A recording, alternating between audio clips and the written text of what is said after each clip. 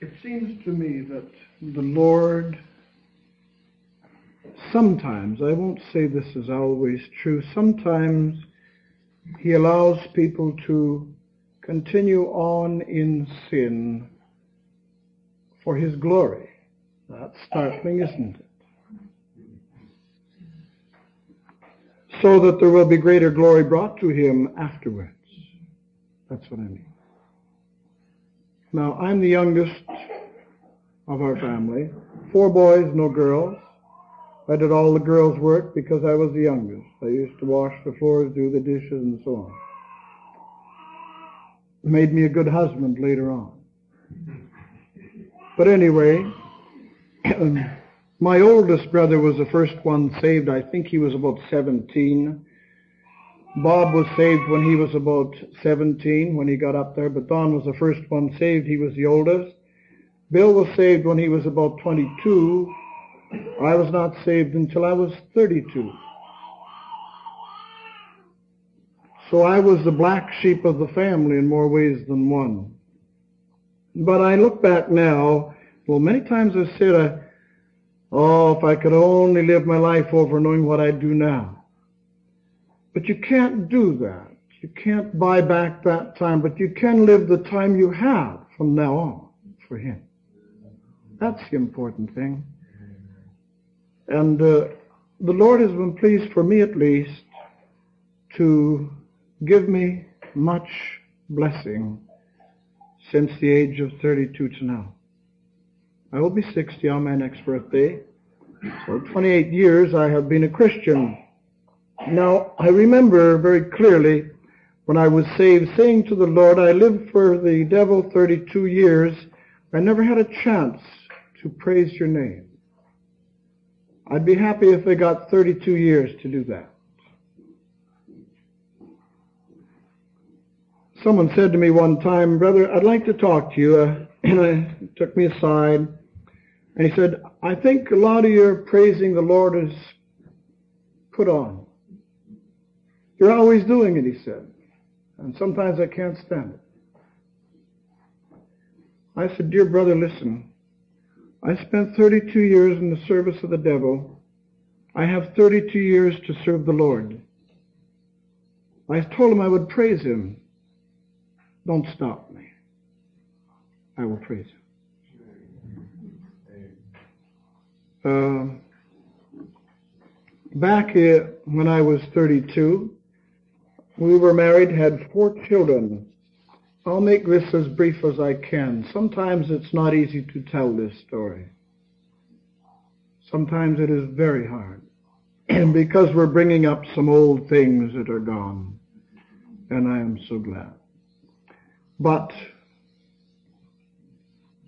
I was in a position where, as a lost sinner, my mother became convinced that I ought to be saved.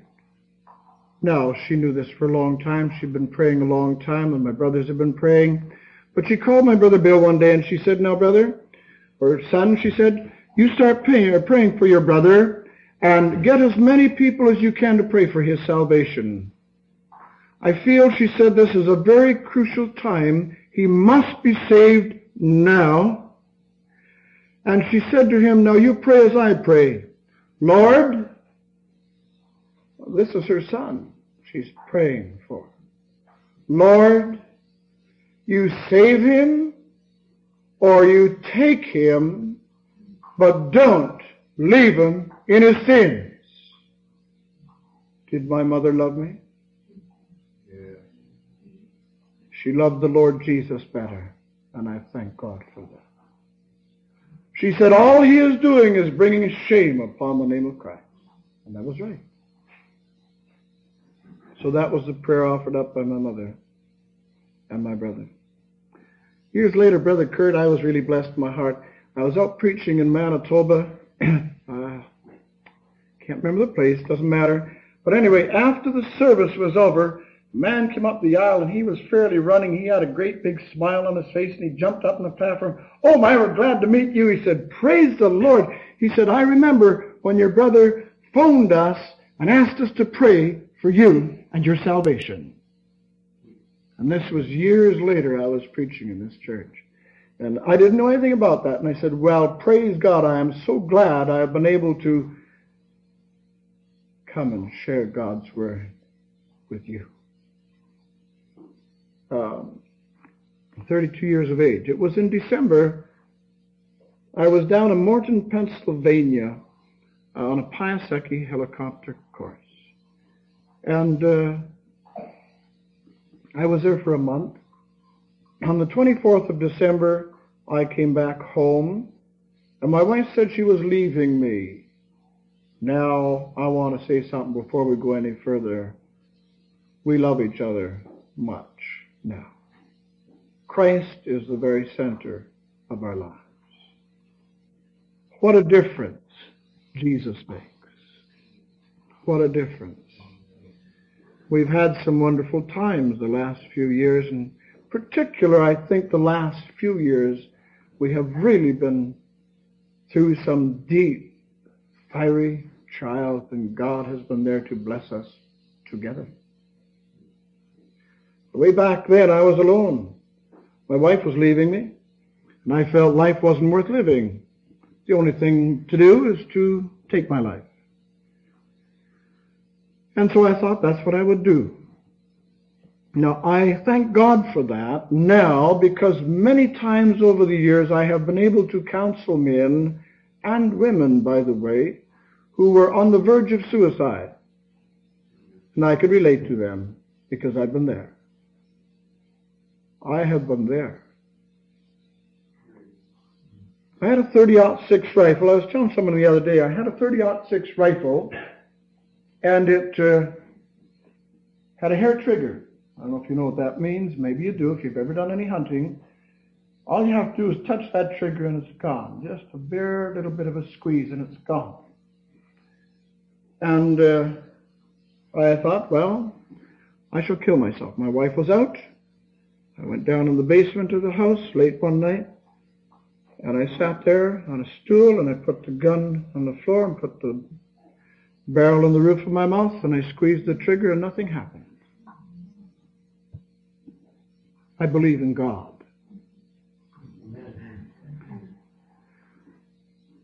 And nothing happened. And I couldn't understand that. So I checked it to make sure the safety wasn't on.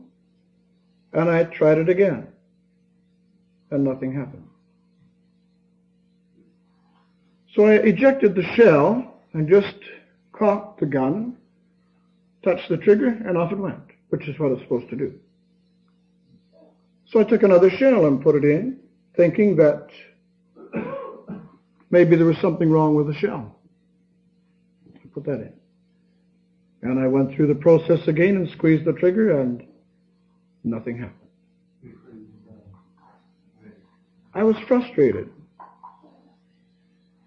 At that moment, I didn't know anything. I really didn't. I was just terribly frustrated, and I took the gun, and the next morning I took it down to Sidney I. Robinson in Winnipeg, a gun store, and I sold it. I sold it. I didn't want it in the house any longer. I had an idea that somehow someone had intervened. I didn't know who. I didn't know God. I didn't think of God at all. I really didn't. If I'd only known how many people were praying at that time, I'd know then. I know now. Prayer is a tremendous weapon against the devil. It really is. Well, that day I was in a pretty bad way. It was about the 7th of January. Very vivid day. It was a cold day.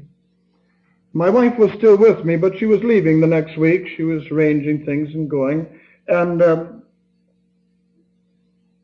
she said to me, "You look terrible." And I did. I remember Pilgrim's Progress. You've all read that, I'm sure you have. And there's this here man all bent over that big pack on his back, you know. Sin. Yeah. That's the way I was. That's the way I felt. I actually felt that I was bent over as I walked in the house. My feet would hardly lift off the floor. I remember that very clearly. It was just a heavy, heavy weight. And I said, yeah, I guess I do look bad. And my wife said, would you like me to phone your brother Bill to come over? I said, you can phone anybody you want. I don't care. I didn't think of anything. God was not in all my thoughts. That's truth. So she phoned him. He was over there pretty quick.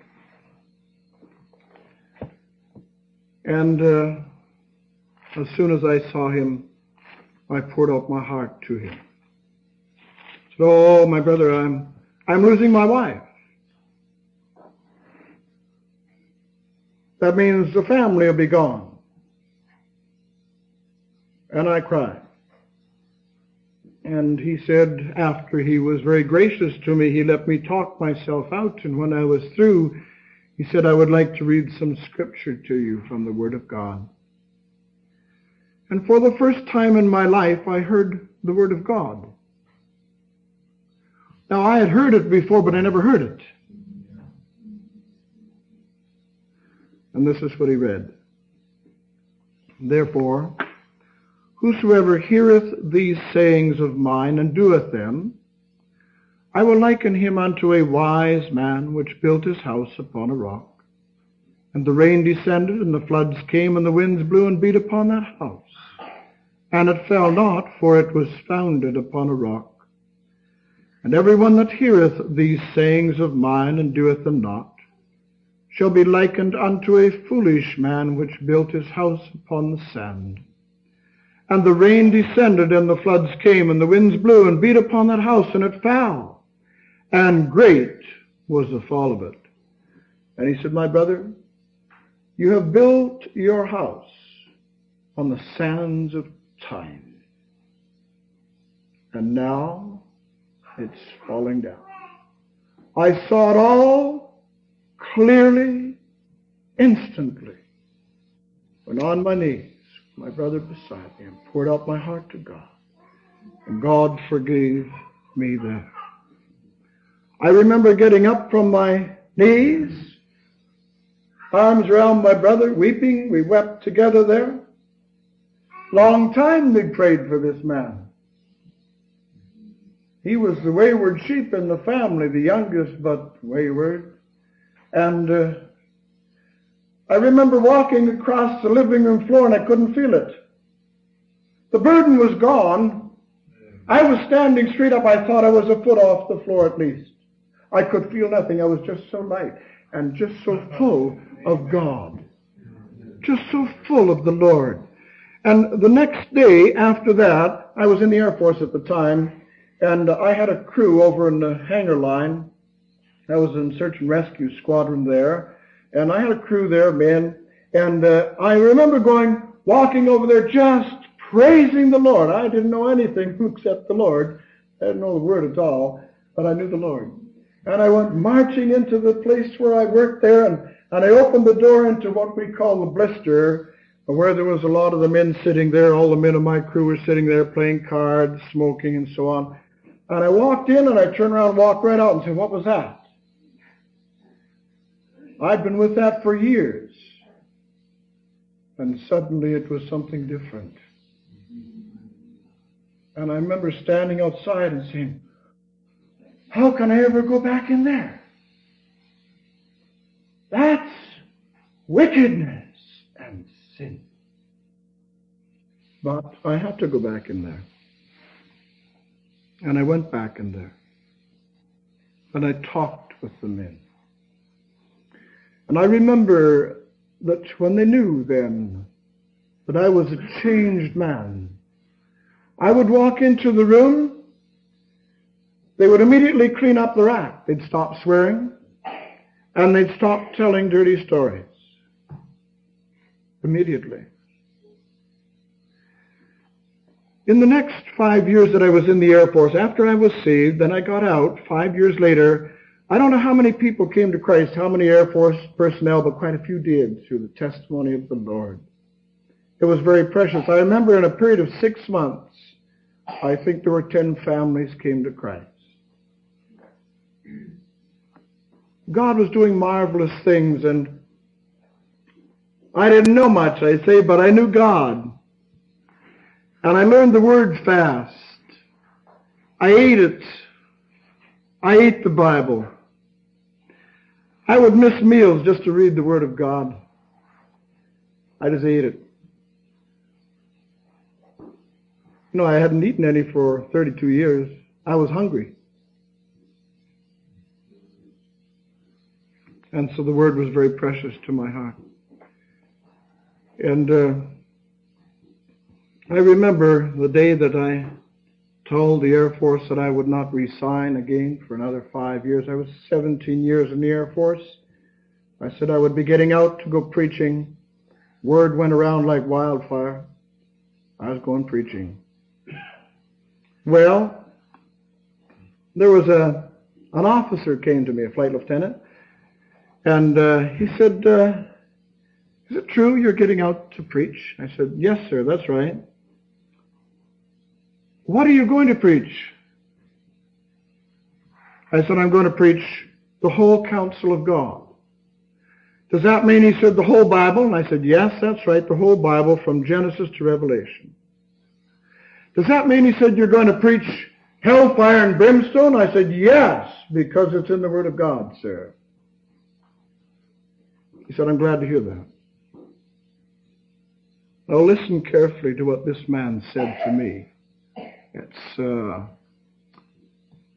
28, that's 23 years ago. This is what he said. I'm so glad to hear that. My fellow officers and I, for a long time, we have sat together in the pub over there, hashing over the problems of the world. We continually come up with the same thing. Unless God does something, there is no hope left. And he said, we are not Christians. But he said, we know that much. Why, even the saints don't seem to know that. But those men did. And he said something else we came up with just recently. Why are we in the mess we're in? Do you know what he said? Because the preachers of the gospel stopped preaching hell, fire, and brimstone. That's what he said. And he wasn't a Christian. He says, you don't hear it anywhere anymore. But he said, as I understand, it's in the Bible. He said, why don't they preach it if it's there? He said, if men feared God, we wouldn't be in the mess we're in. That's what he said. He was not a saved man. I was able to tell him, though, that I would preach that message, and I have many, many times. God, I say, has been gracious. Just add a little postscript to the testimony there.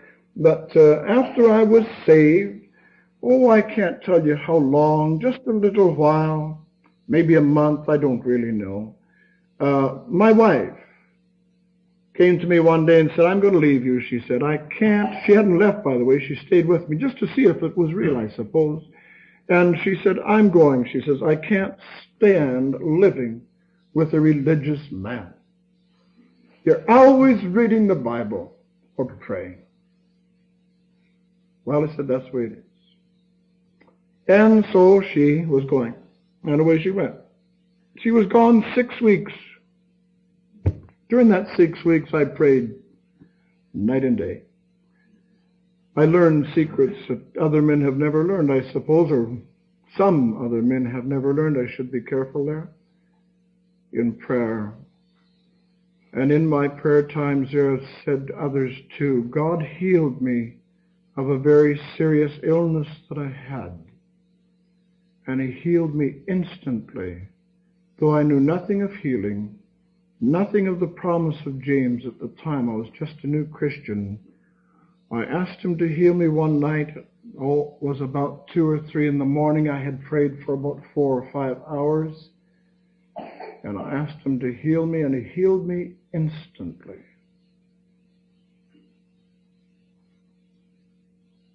God will do anything One day, I was praying that God would bring my wife back. Of course. She phoned after about 6 weeks, and she said, I want to come back home. I said, fine, you can come home. But she said, I want a room to myself, and I want to come and go as I please without any questions asked.